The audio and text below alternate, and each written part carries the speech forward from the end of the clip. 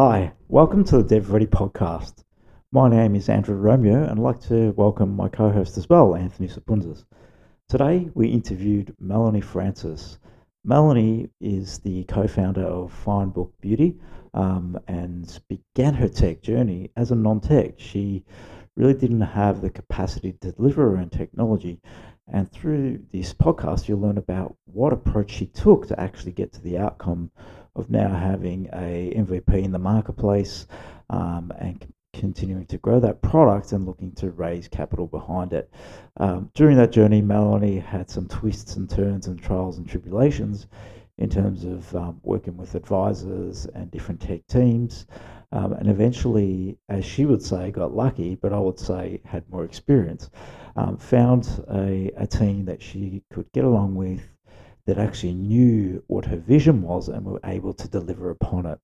Enjoy the podcast. Melanie shares some fascinating insights, and I'm sure you will get a lot out of it.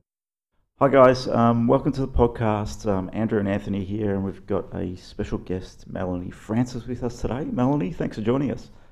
Thanks for having me, Andrew. Melanie first started her journey in digital with Fine Books Beauty. That's a startup that you went into. So love to just have a bit of a chat about that and your journey through that process and what sort of learnings you found. So tell us a bit about Fine Book Beauty.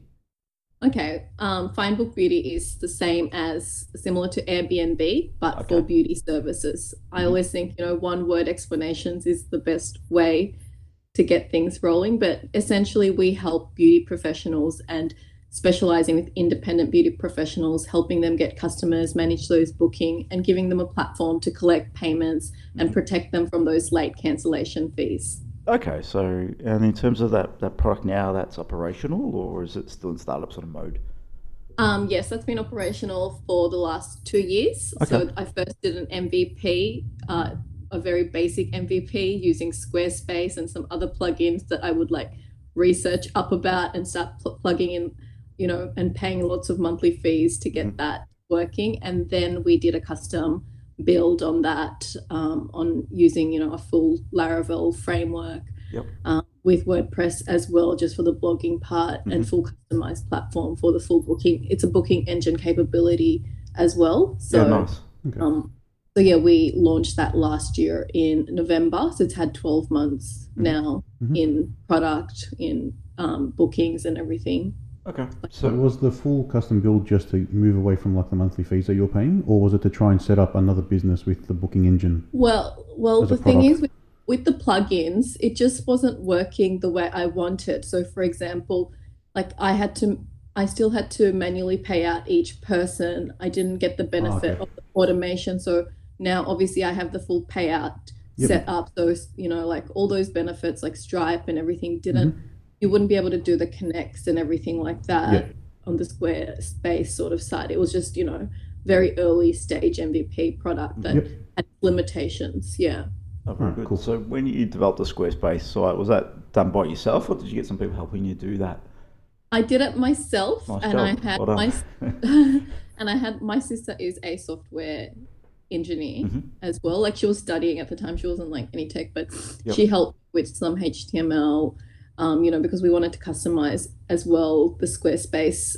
And then I started really getting into it and reading a lot of forums and applying the plugins and finding plugins. As I was seeing her do it, I was trying to mimic her behavior a lot, but I didn't really know that I was even into tech, because I didn't even know how to build a website, let alone what was Squarespace at that time. And she said, you can just use this thing to get it up. And then I started really getting into reading a lot of forums and realizing a lot of people in dev, that's what they sit there and do. Yep. A lot of research. It's all about research and asking questions. No. No. That's what happened. A lot of research. Yeah. How long have you been developing, Anthony? Oh, it's 12 years we've been doing copying this. snippets of code over there and pushing it into there and going, is it going to work or isn't it going to work? Yeah, that's exactly the process. Until you've done that a few times, that little bit of code works. Yes. And you start all over Yeah, and again. then you're like, it's broken. I'm like, oh my God, I've broken the whole site, and I'll be freaking out. And you just left a comma out or something very simple. Yes, but that's fine because I've seen people now in my team also do that as well. Yeah. So now Yes. I'm not feeling so bad about myself that Yeah. I'm not that. I Not know that happens to everyone. That's just development. That's what happens. yeah, yeah. So when you went down the, all right, so you got this Squarespace site, you got some limitations around what it was. You decided to jump into, let's build something custom. What made that decision come about? Was it the limitations, or was it your sister sort of guiding the fact that, okay, we can probably do this better? Yeah, I think for me at that point, I felt like that MVP product was good, but I really couldn't test out like the payout, the payment, which is what investors really care about is are you getting bookings? Yes.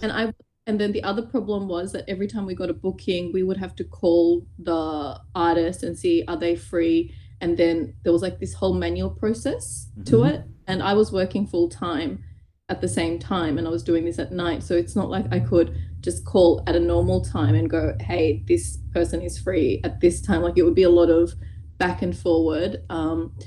I did consider, things like Share Tribe. Everyone was saying, oh, that might be the way.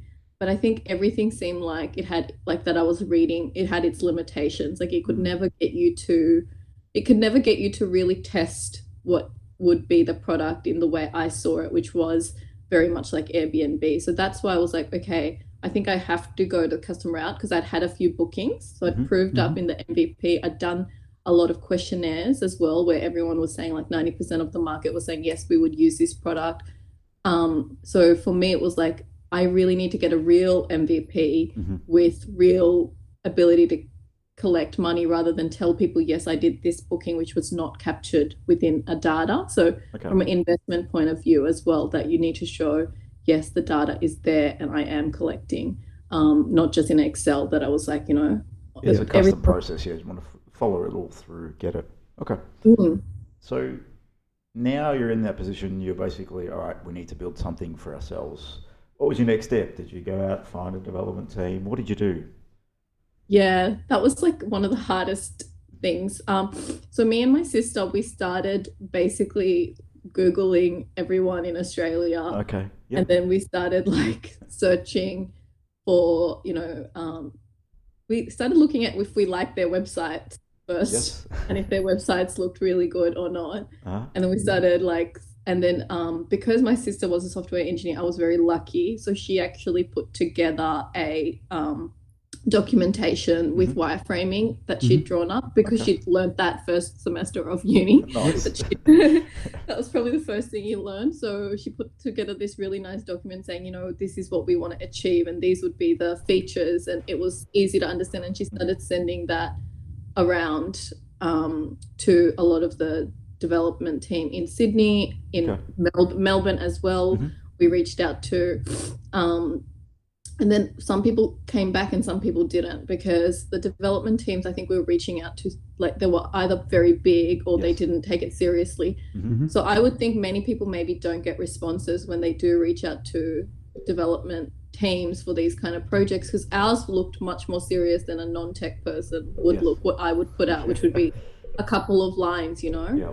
and we had put out a document saying, and we'd even said, this is a deadline we want you to submit by, which, and it got back some responses. Yes. And we started meeting with those people, and the prices were very, very varied and very high. So we obviously talked to AppStar at the time because AppStar was like such a big company back then. Yep. We got quoted like, anywhere from 250,000 to 500,000 with AppStar. Okay. Yeah, big numbers when you're looking at a startup, right? And just trying to build an MVP. Yeah, get it. Yeah, so that was like, okay, so I didn't really know what to expect at that time because you don't know how much does an app cost as a non-tech person. And either did my sister. And then we also got quoted, 60. We also got quoted in the middle of that. So there was a lot of different variations in that. Did you understand why the variations existed, or you were pretty much unknown as to what the No, variations I could have didn't been? know. Okay. I don't think as a non-tech person you can really understand. Like now I can reflect and I would ask different questions such as Yes. how many people are you going to have in my team? Who are you going to put on? How much time? I was kind of, I could see that in Australia there was not going to be any dedicated team at all Okay. projects. It was going to be Yep. days that were going to be allocated now reflecting back, I understand it in a different way. But back then, I just thought, different people had different prices. At that point, I started I started asking about the framework that they're going to use. Yep. And Australia was pushing WordPress like crazy. These smaller firms, like not AppStar, obviously, because they're in the mobile. Yes. But WordPress was being pushed a lot to me. And I was very reluctant of WordPress because I was kind of, in my mind, I was like, well, Airbnb didn't use WordPress, so why am I being pushed WordPress? And if WordPress was so good, why didn't we have the top e-commerce and marketplace apps that I've known use WordPress? So, but I was saying that, WordPress can do everything, and WordPress can absolutely do everything now that I look back. But it wasn't the right, framework for the kind of product I wanted, the kind of customization I wanted. The backend would never look like what I needed for my business, but I was being definitely pushed that way because people were very used to working on WordPress. So when you're building out these kind of ideas that are unique and everything, and you're sometimes approaching development companies that only do websites, they don't have the potentially this kind of capability to deliver that, right? So, and you mentioned that they will push what they're used to doing. So, like for us, we're .NET and app developers. So, predominantly the frameworks we'll work in is .NET. Because that's what we know. Yeah, we wouldn't suggest and that's what we're anything proficient in. And we're predominantly targeting more of a corporate-y world. So that's where we position ourselves. So to come to us, you'll probably get a .NET application wrapped up with a React Native application. That's our pocket, and that's what we're efficient in.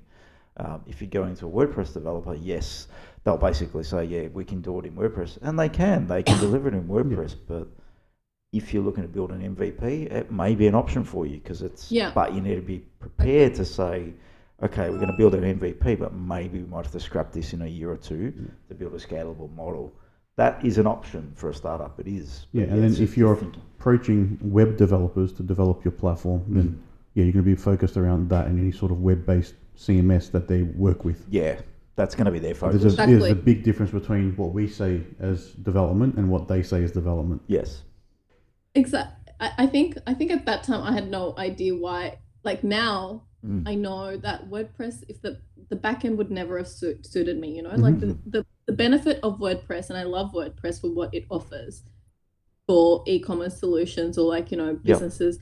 But what I needed, the kind of data I needed Ghost login from the back, and I wanted it to be really easy for me to, have those kind of features. And that was a very custom thing that I was looking for, that journey I was looking for. So, but I think with me now, I look back, maybe I wasn't even clear very much what that was. It's always hard for, anyone at the beginning when they've got an idea or they want to do something. It's easy to say, oh, they're just pushing WordPress on me. Maybe it was also my part of how it all looked wasn't clear, because you're about to go through the journey of doing that wireframing, right? You don't absolutely know. Yeah. But yeah, that's something happened. I was confused about, I think every non-tech founder will be confused. Oh, what frameworks do I use? What do I do? I think you got to trust the team that you end up choosing to lead you down that path.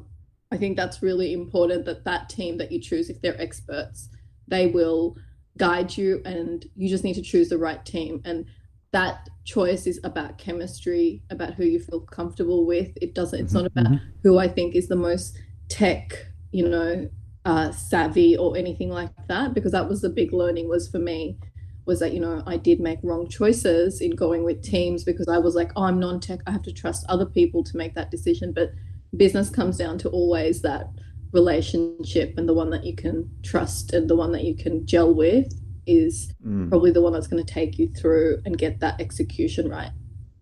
Yeah, and that relationship is key. You have to get that right. You have to be comfortable with the team you're working with, and they have to be able to be comfortable with you as well. Exactly. So you can solve problems as they come up and do what's needed, and not just push an agenda like you're saying some of them were.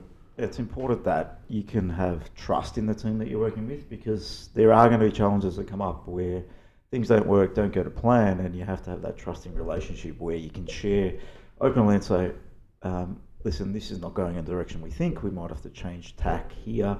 and it has to be a working collaborative relationship. So if you're looking to build some tech, that's some advice I put out there. Look at some collaborative relationship that you can share. And it's a good point, Mel, that you made there, because in the end, it is a very collaborative thing, especially in the startup world. You don't really know what you don't know. So you're defining the product as you go. So you've got to be open to be flexible in it. Yeah, your team has to be flexible too. So if you're engaging with a team that's rigid and just wants to do X, Y, Z and doesn't want to change, that can be problematic as well. So it is a fine balance there. And budgets are important and cost, but it's not solely related to who's going to give me the cheapest development, which we see a lot of people coming to us as well. Exactly.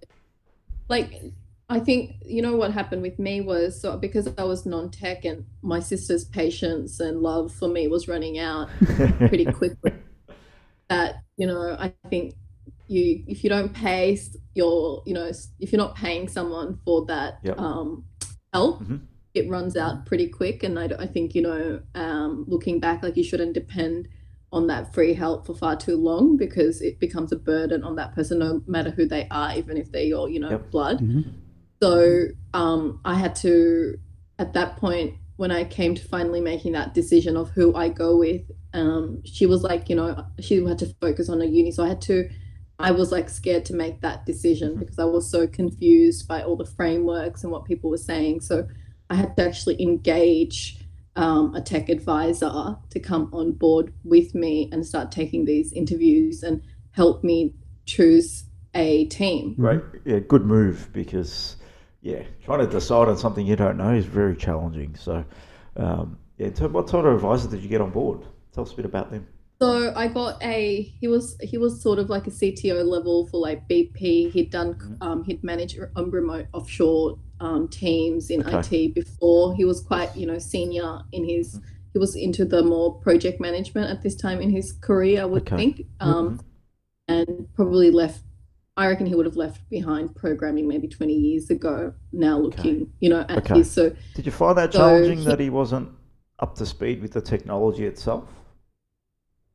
I found that he was very good at creating the documentation that would be able to and set up in Jira, which then would enable the programmers to really understand what to do. That's what really his strength was. And he would be able to review code, but when you review other people's code, everyone codes a little bit differently. Like he can say that looks pretty clean or that looks okay, just comment it out. But he could look on a high level, but he wasn't by no means at that point in his career programmer. I think the stacks had moved on.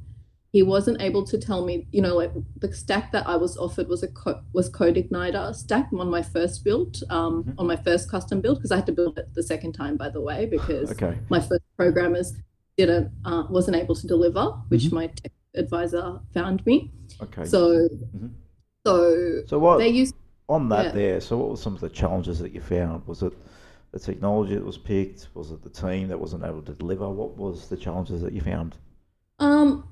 I think the team was not capable, and maybe the framework is obviously a bit older framework. Now that I got advised on that much later, that there was better frameworks, and better means being able to build it quicker. There's more libraries available in Laravel, for example, and much more quicker to put together pieces. So better as in more improved.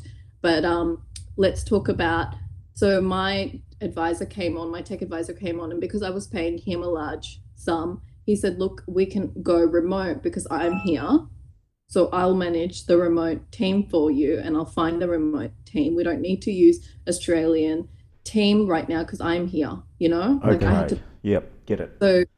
So I've got the Australian person that's tech that will oversee so I, obviously I didn't have the confidence to go direct with this team who I've never been through it. But now that I've got this person that I'm paying a large consultancy fee to, I thought that would make sense that, and I think, Andrew, you've done that, and you've said, like people have engaged you to look over teams that are working overseas so that they, I think that's a great way for founders. Like if they do want to go offshore, like if they don't feel comfortable, they can use someone else. And I was looking for that kind of structure. So that's what I used. And he found me a team in Kolkata, India. Yes.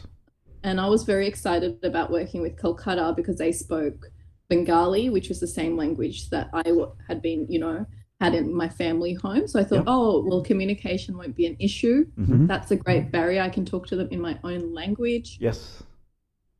But it didn't matter, so whether you speak the same language or not, because what ended up happening, it wasn't a communication issue because I could speak to them in my own language. It was, I think they picked up a lot of junior developers and put the dedicated team together for me. And these guys were just, stuck on, maybe they didn't put the right team, like they didn't have a JavaScript developer, and that was quite important in how things moved. And they were just always stuck on, things like booking tools and how to do customization as per my vision. They were always stuck. They were just trying to find solutions that were already developed from the, from the galleries that were in that framework. That kind of, they just didn't have that technology experience. Experience was lacking in customization. We find that a little bit, and we've been exposed to that, like you mentioned. We've been brought in and advised on projects that have gone pretty sour with overseas tech teams. And the ones that generally don't work are the ones that bring on little to no experienced developers. They're very junior. They jump into stuff that they don't really know. One example was a Unity project.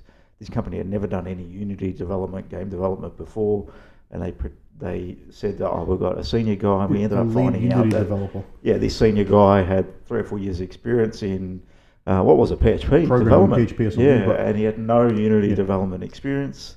And then he's managing 2 juniors underneath him, and it's like no one has any experience on this team. So when we first asked, is a lead Unity developer is what he was being touted as. Yes. So we've also seen the less qualified people being brought into teams like you had experience yourself, and we've also seen from Eastern Europe highly experienced teams who just ignore us. Yes. So they know what they're doing, but they ignore us. Yeah. So they won't communicate. Do things themselves, and they don't communicate. Yeah. So you either communicate a lot and they don't know what to do, or you can't communicate and they think they know what to do. Yes. Yeah, that's so interesting. Yeah. That's so interesting that you say that. That's what I experience as well in my developers, in my top developers. It's like they don't need to talk. They don't want to talk, probably.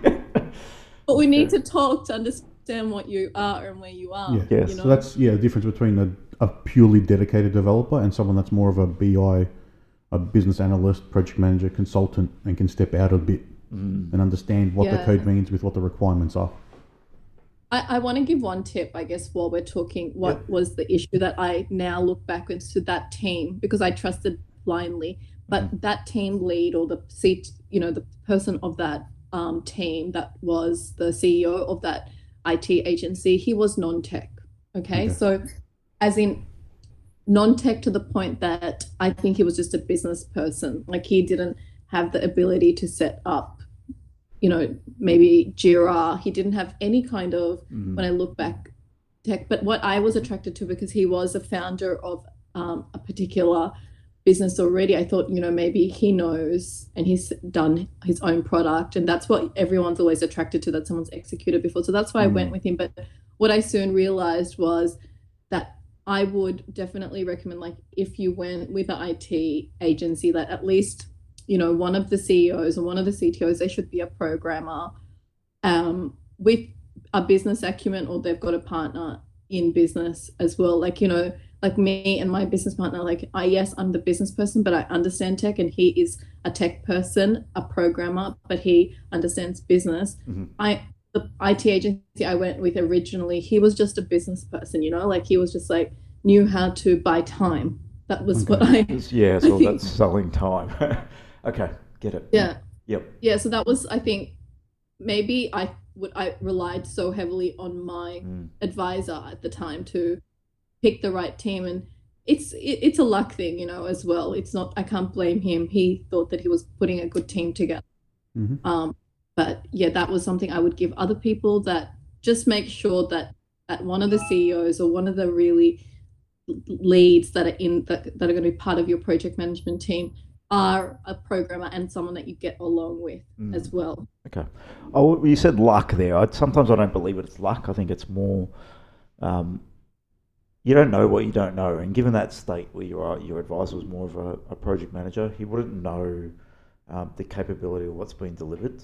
Sometimes you don't know the questions technically to ask a person or a technical person to get an understanding of the level of quality. Yeah, especially if it's been a long time since he was a developer. I see there's obviously a gap there clearly that he was out of the development framework for quite a long time. So, yes, great person to have on board, but also the way we operate, and I think we mentioned we've got some overseas developers now, but we've got some really experienced tech guys in our business in Melbourne, 7, 8, 10, 12 years plus development experience that actually design, engineer everything and pass it over. So then a developer knows exactly the steps and what they need to do and how they need to do it, and we can actually qualify and verify what's delivered. So there's a different level when you can actually qualify what you're getting back. So if you don't know standards, you don't understand how things should be developed, you don't talk about continuous improvement in your development, people aren't learning, people aren't evolving the way they deliver. If you can't pick up on that, then you're going to have a lot of challenges. So, and if you do have a team of juniors like that has been given to you that you've taken on, they need to have a senior who is a tech lead to help them when they're stuck. So what was happening with this team was they would get stuck, right? And be like, I'm stuck on this situation. And they couldn't turn to their CEO in their business because that person wasn't a programmer, right? And they couldn't turn to me, but what they could turn to was my advisor, and everyone would turn to him, but he hadn't been in the hadn't programmed at that point 20 years in his and he'd give guidance and he would say research this or research that. But right now, for example, like with my business partner or with my tech team leads, they are 7-8 years experienced. You know, they've come across they've built so many enterprise level programs that they can sit and give. Someone needs to be able to give the juniors, like if that team that I had wasn't so bad with the right person. You're right management, right?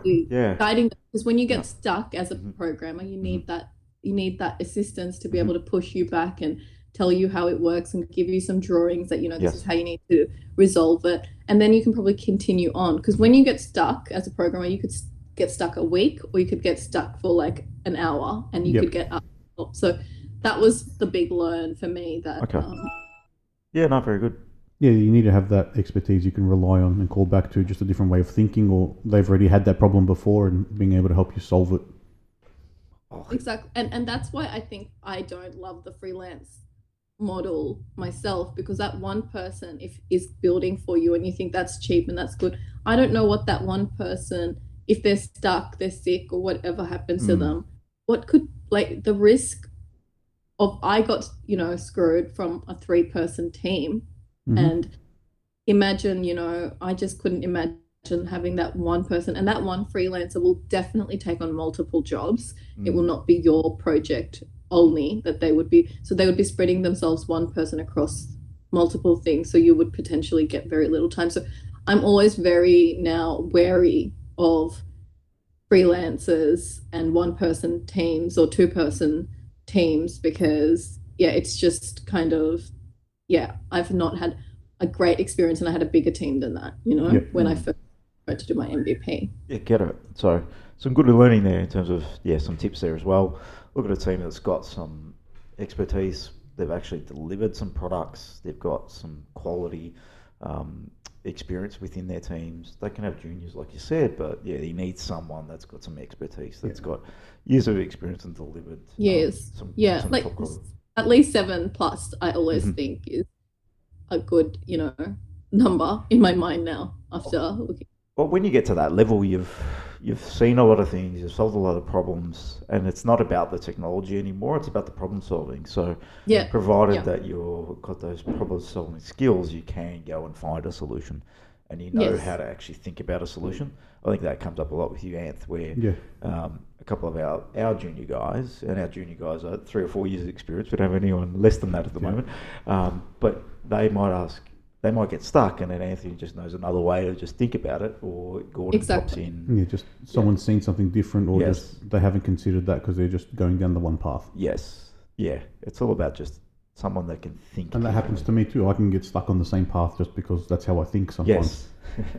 Exactly. Exactly. Okay, so now you're in a position where you've basically tried all these teams. You've gone overseas, that didn't work. What was your next step? So you've got this 3 or 4 man team that you've managed that failed, CodeIgniter. Now you've gone to Laravel. How did you approach the next team that you went about going? Yeah, so I learned the Jira programming. I learned to review code in that amount, and then I had to fire everyone, and it was the most depressing. Like, I was so scared. What do I do now? I've got this code, and I was so, and someone told me about Upwork at that time. So at this point I was like, oh, okay, I might try this other method, but I was like so shit scared at this time, going, what do I do? But I'd spent so much money in this advisor and in this tech team, and I'd lost, a whole lot of money, like not small money, like we're talking, close to $50,000 at this time had gone from my pocket. So there was no way. And you're not the only one that's gone through that. So it's pretty scary to think that there's so many tech founders or non-tech founders that are looking to build product and just spend it on the wrong teams, building the wrong things, and just it's completely wasted. But there's one thing you can get out of it. There's a learning experience that you've actually paid for, and which will step you forward to the next step. So I think that's the best way to look at it. Is like, I learned a lot, and that's what made, and the resilience of being able to go again on the same product. Yes, I think is. So I went to Upwork first, and I put out my tender on that because I was very clear on my storyboard. So I had the whole Jira, everything had been written very clearly with designs attached to each story. And I received 200 or something applications, something ridiculous, and I didn't trust anyone because I'd been so burnt. So I just kind of asked all the top 20 that if anyone would do a free trial for me, and everyone obviously refused, thinking like that's like mad. But then this one person was like, okay, I'll do you a free trial for like a week or something. And I was like, okay, because I just wanted to see and test them out because I was like so scared to lose any more money. And he ended up, the fact that he did the free trial gave me so much confidence. And then we ended up getting along, and I don't know, it was just like the fact that he was the only one that was willing to understand the situation I was in. So I knew then at that point already, because so many people had reviewed the code, that the code was unusable and that we would have to, rebuild from scratch. And he did show me some fixes of the, CodeIgniter. He showed me some stuff, gave me confidence. And then I ended up just going and just taking a punt and saying, you know what, let's see if this works or not. And I will pay him when, he reaches this objective and this objective and this objective, which was kind of what I was kind of doing with my previous team. But this was kind of, I think I was just like, oh, if it fails, like it's not going to be as expensive as it is on my first go. Because did you end up I was just trying to, protect myself at this point. Yeah.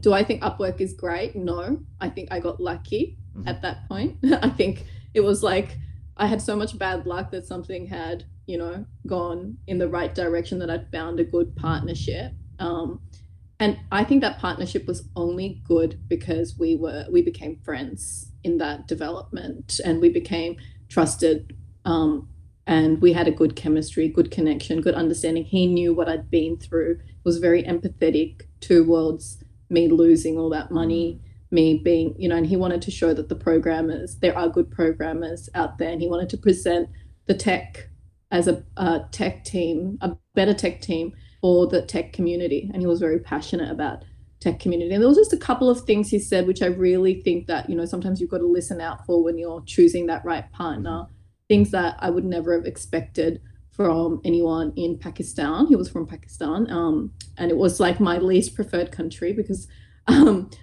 originally Bangladesh and Pakistan didn't get along, but you've got to push all that stuff to the side and think about chemistry.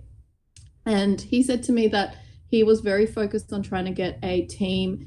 He had a very small team, 3 or 4, and he was trying to get a balance in women and females in his team.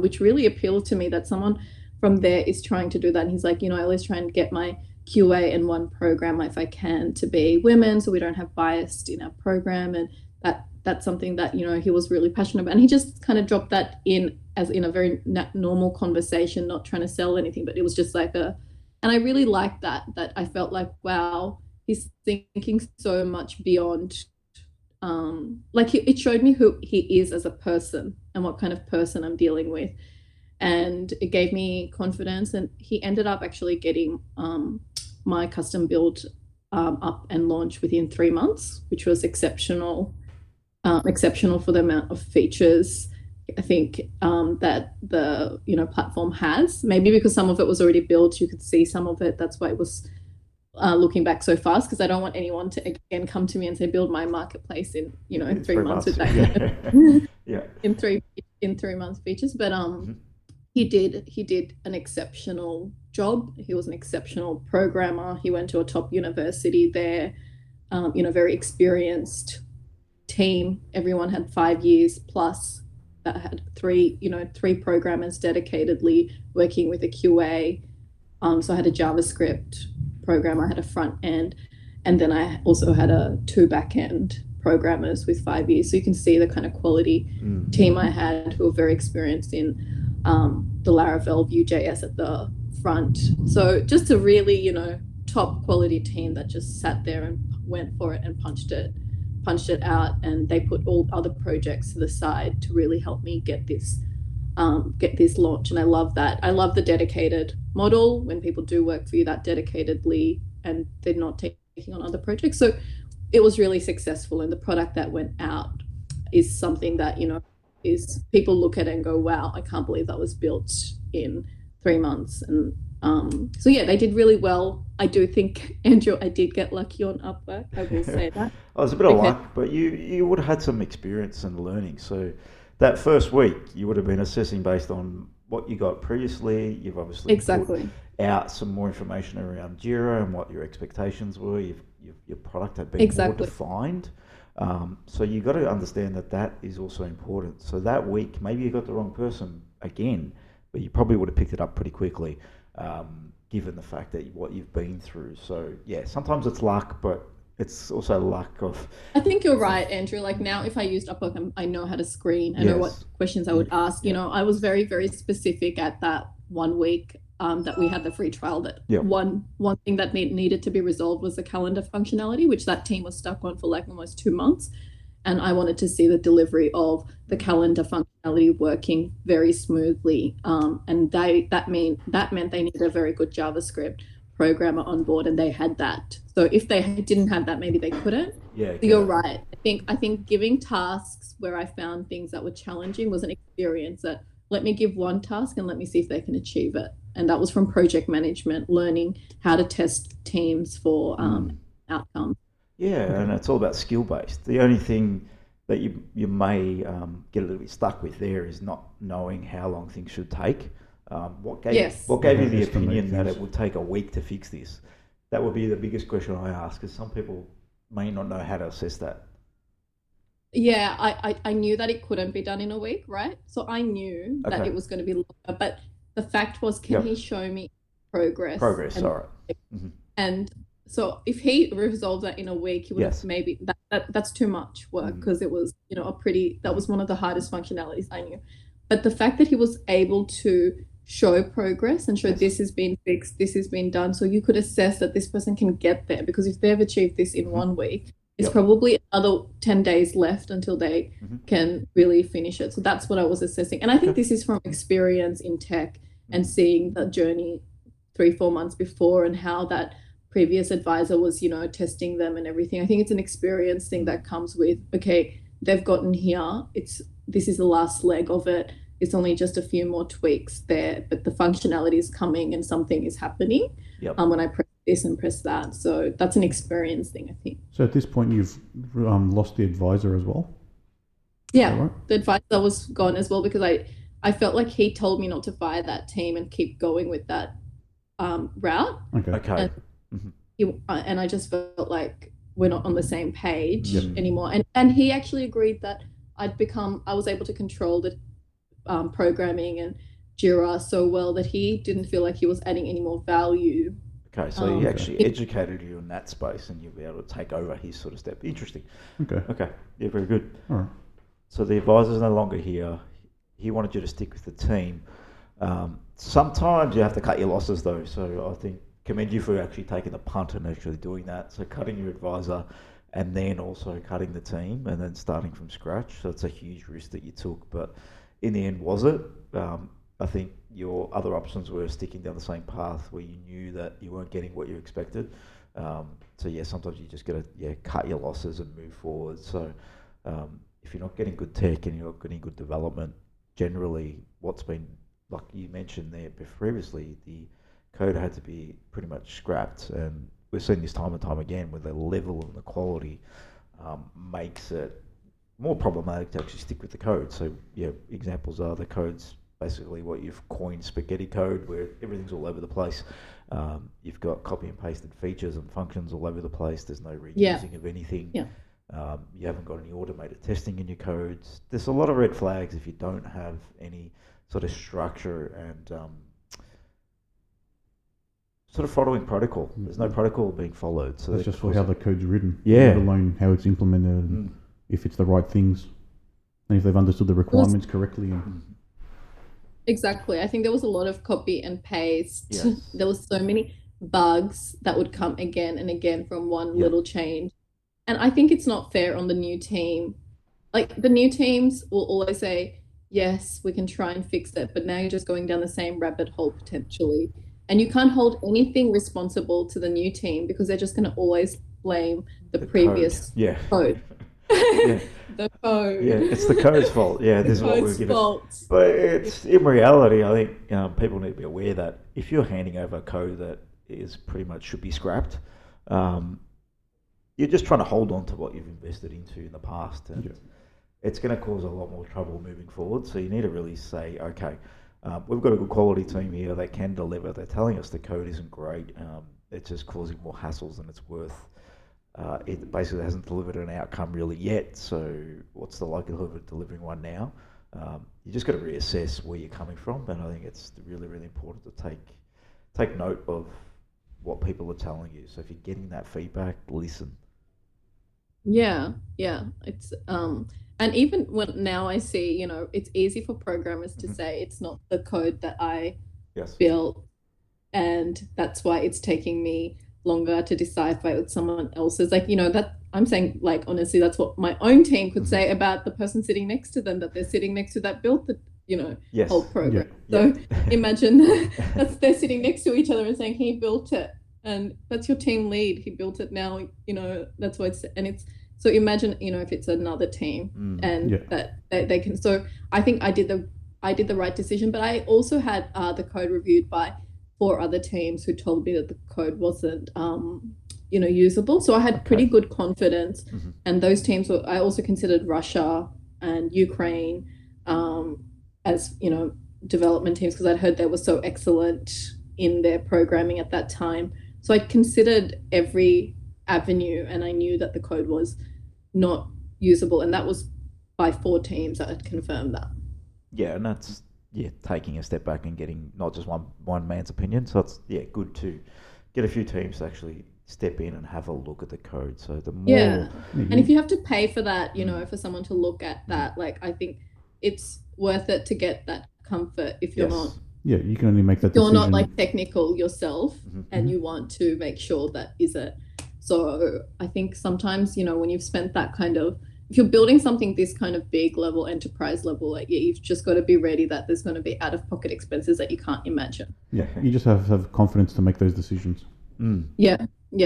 And if you need to pay a little to get those opinions to give you validation to move forward with what you want to do, then I think sometimes I've had to do that.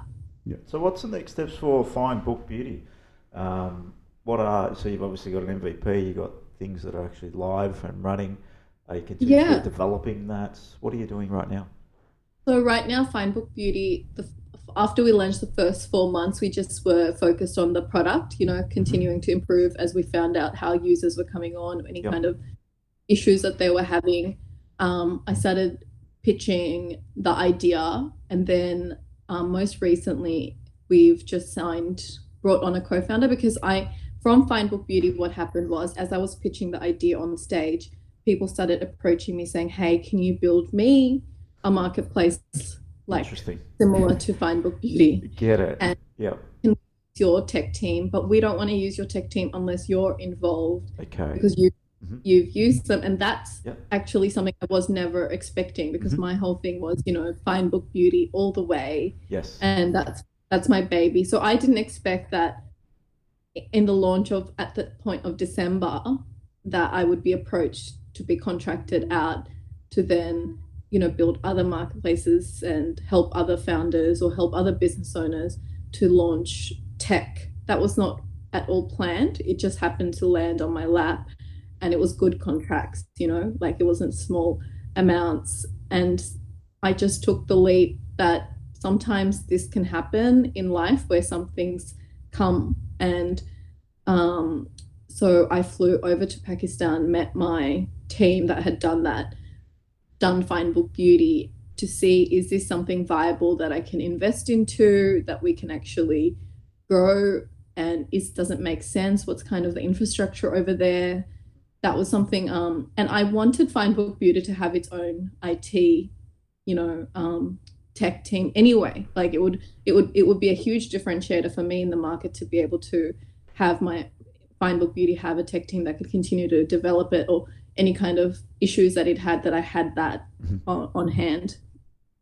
So when I went there, I saw the environment. I got a little bit more closer with the programmer and the founder of the firm there. They only had like 3-4 people at that time. Yeah. That was the full team that built Fine Book Beauty. And we hung out for like 7-8 days. I went there and then I came back and we decided, we're going to do it. And we'd already landed the contract. It was just me confirming that I wanted to take this journey from my career was, in banking, and I thought I was going to be the founder of Fine Book Beauty, and that was just going to be the only thing that I would focus on for the next 24 months. Yes. To all of a sudden, bam, we're running like an IT agency, and then we're delivering. That's a bit of a shift, isn't it?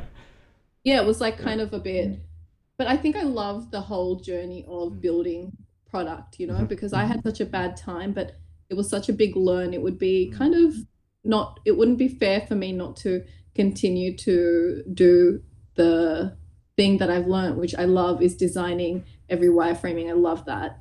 And then taking it through and, setting up the projects. I think I love that. So it just happened to be, but now that became a pretty real business all of a sudden in the start of the year. And then for Fine Book Beauty, I lost a little bit of distractions for those 2 months, because all of a sudden this is falling on my lap. Shift, yeah.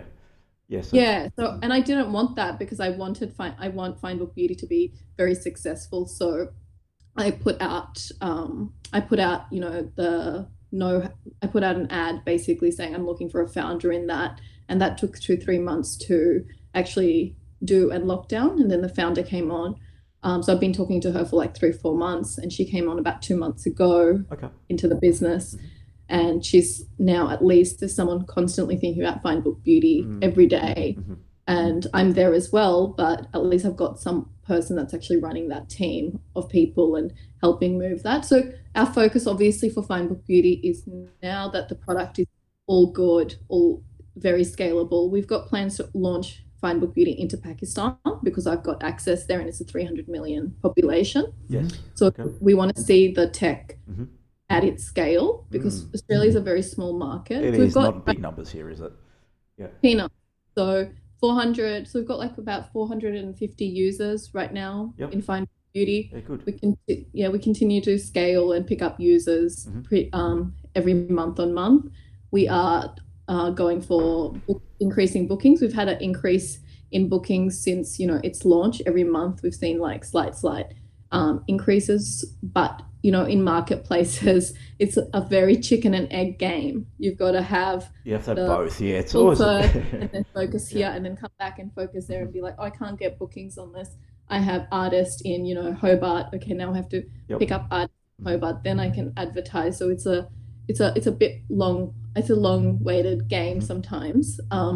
So the game here is that we just want to quickly get some more traction. Yes. To show investors and raise in that. So we're hoping to start our raise next year. So we've continued to fund it ourselves. So my founder has also put in. So we'll continue to bootstrap until we feel like we're at a stage that we're happy with the performance. So you always want to hold back raising until you can't feed it anymore. And I don't think we could ever feed this giant. It's very expensive, like with the tech and everything to grow it. But we plan to raise in it. But right now we're very focused on acquiring as many users as we can and increasing our bookings per month so we can show a great trajectory to our investors. So Mel, you've had people now approach you around building marketplaces similar to what you've done, and you've taken a leap and said, all right, let's win a contract. And you've won a contract. Now, are you building team, using the same team? What have you done? And I know that probably spawned Rerio, which is a business that actually helps businesses develop product now. So tell us a little bit about that and where you're at right now. Okay, so once we won the first contract, we had a very small team of 3 people, and one thing what we did was we moved office straight away because they were in a co-working space and I really didn't like the space that they were in, so we took out an office so we could be independent and build our own culture and our own kind of relaxed office. So that's the first thing we did, which ended up being, I don't know, a very smart idea because it ended up costing some of the team members who weren't happy with moving further away from that particular office. Yep. So all of a sudden, I've got this team that I thought was going to follow suite, and we're giving a better environment to now having to recruit. Okay, so the lost team as a result, just moving basically. Yeah, pretty much. I've got this huge contract now. Yes. And now I don't have staff all of a sudden to support, and I don't have the FBB that amazing team that I thought is going to build this amazing product. So I all of a sudden go into recruitment, and I find recruitment very, very difficult at the beginning, because when you're starting a company, people don't know about you. That company had been existent, but we just rebranded to Rerio. Yes. That's not known so much in the market. That was hard, but we recruited, we made some errors, recruited again, became really good at recruiting. Recruited a HR manager before recruiting anyone else. Okay. And then we did that a few times, a few big rounds of recruitment, letting people go because they weren't well, and then recruiting again. And now we are a team of 16 people altogether.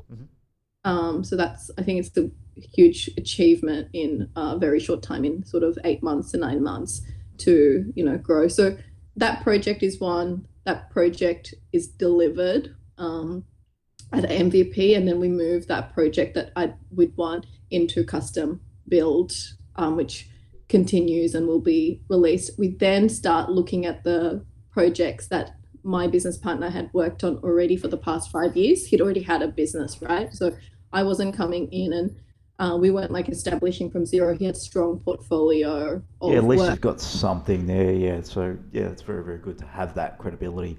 So you still obviously you started Rerio with the main tech guy from the original company, but you've lost the team members and then started again rebuilding. So you still have that expertise.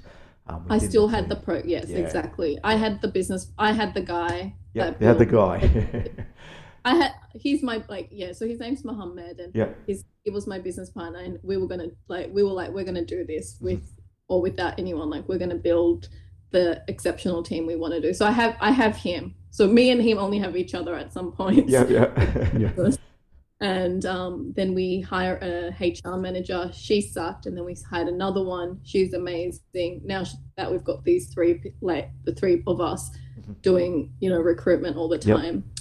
We then convert some of his other projects that he had been servicing for 5 years, and I start looking at how to service those projects better. So how he had been servicing them is just giving them a couple of hours. Yes. And I start talking to those clients, and they were all USA clients, and I start convincing them to come on a higher plan, which would be less for them per hour, but start giving them more dedicated service, better service.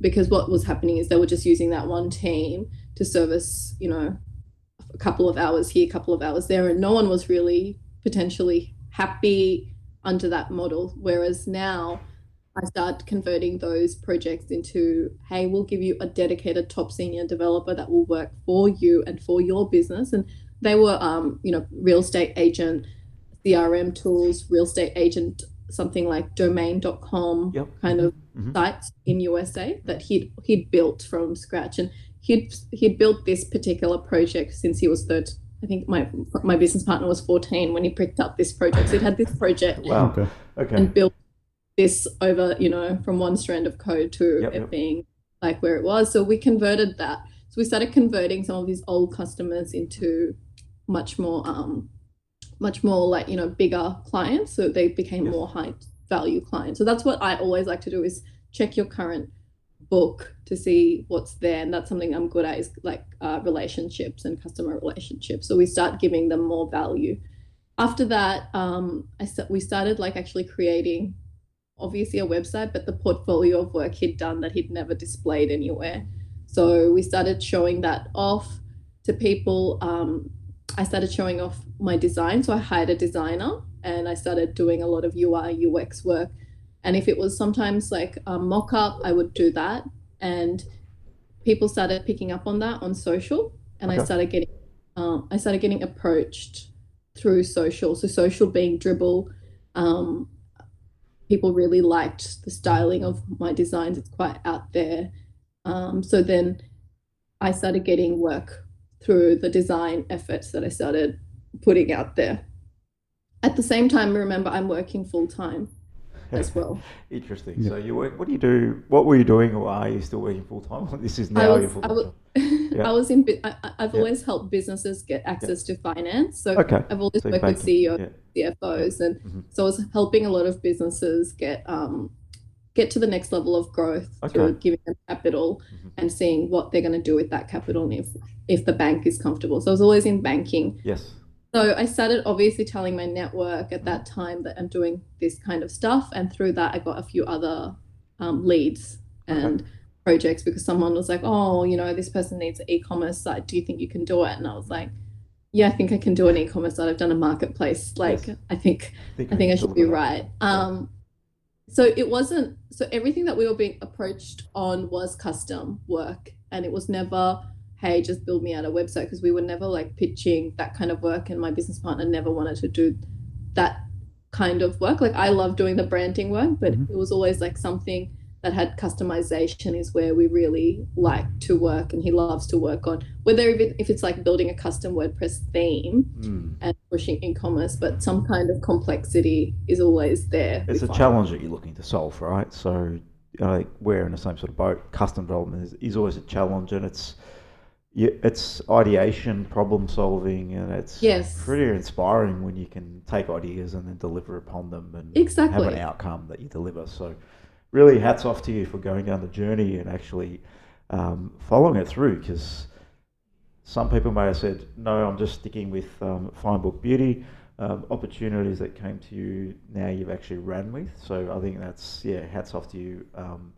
Clearly, you're an entrepreneur at heart, so you're looking at always evolving and learning and growing. And that's one of the mindsets that you will need if you're going to jump into any sort of startup or tech development. If you don't have that, you're going to find a lot of challenges, because you never know where you're going to be. So you basically ended up with Code, investing 50 grand into Code, and most people may have stopped there. Yes. And then you went again. And then you found a team on your own, and then basically were able to deliver the product on MVP. Now you've got users coming on board. And then you took another dive and actually put yourself out there again. So what I'm seeing and learning from you, Mal, is you put yourself out there and you figure it out as to how you actually deliver it. So anyone that's looking to jump into a tech project, especially non-tech, be aware that you will need to learn and evolve and upskill yourself during that journey. It's a big journey, especially if you're coming from non-tech background. But then if you look at the journey from the other end, if you are a technical guy and you don't have that business acumen or that end, you need to learn that, or you need to bring people that can actually help you on that end. There's two parts of this. There's great tech, and there's actually selling that tech and getting customers on board. And if you can't do both, you're going to be either one, having great tech and no one using it, or two, having a great idea and no tech to actually support it. So well done for reaching out and actually finding people to actually deliver it, and really cool journey that you're on right now. Thank you, Andrew. Thank you for the opportunity to speak on it, and it was great to share. Yeah, no, I really appreciate it. I know that a lot of people get some value out of this, just seeing what sort of challenges that may come your way. And I think one of the key points that I got out of this was when you were presenting Fine Book Beauty on a stage, people came up to you and asked you, can you help me do this? If you look at what they did, they basically found someone that actually had done this before, that'd been through the journey, that had the problems before and solved them. So if you're actually a non-tech looking for someone to deliver a product, do the same thing. Go find someone that's had that journey, gone through that experience, and we'll be able to guide you down that path. Because if you're just going at it blind and just hoping that you find the right team, the right advisor, sometimes it doesn't work out. And in terms of this story, it gives you a bit of insight as to what may go wrong. You try and leverage what someone's done before. In the same way we mentioned earlier with a junior and a senior developer. The junior ones should leverage what the senior developers know to get ahead. Yes.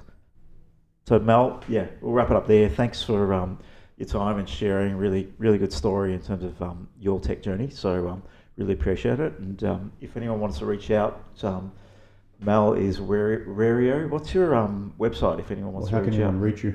Sure, reach out on rario.com, RAREIIO.com, and you can look on Melanie Francis as well, MELLONE Francis on LinkedIn as well. Yeah, we'll be sharing this out on LinkedIn, so you'll be able to get some details about Melanie. Yeah, we'll put them in the comments once we post it. And Fine Book Beauty is obviously, tell us a bit about that. That's predominantly targeting Pakistan. Are you doing some trials here? Do you have some users in Australia? Fine Book Beauty is in Australia only right now. Okay, so you're going to Pakistan. Only, so for 12 months, so it's findbookbeauty.com, Find Book Beauty. Fine Book Beauty, yes. Nice and simple. I think I keep pronouncing it fine. I don't put the D at the end, but Find Beauty. Perfect, Mel. Thanks for sharing your journey. Appreciate it. Thank you, guys. Thanks for your time.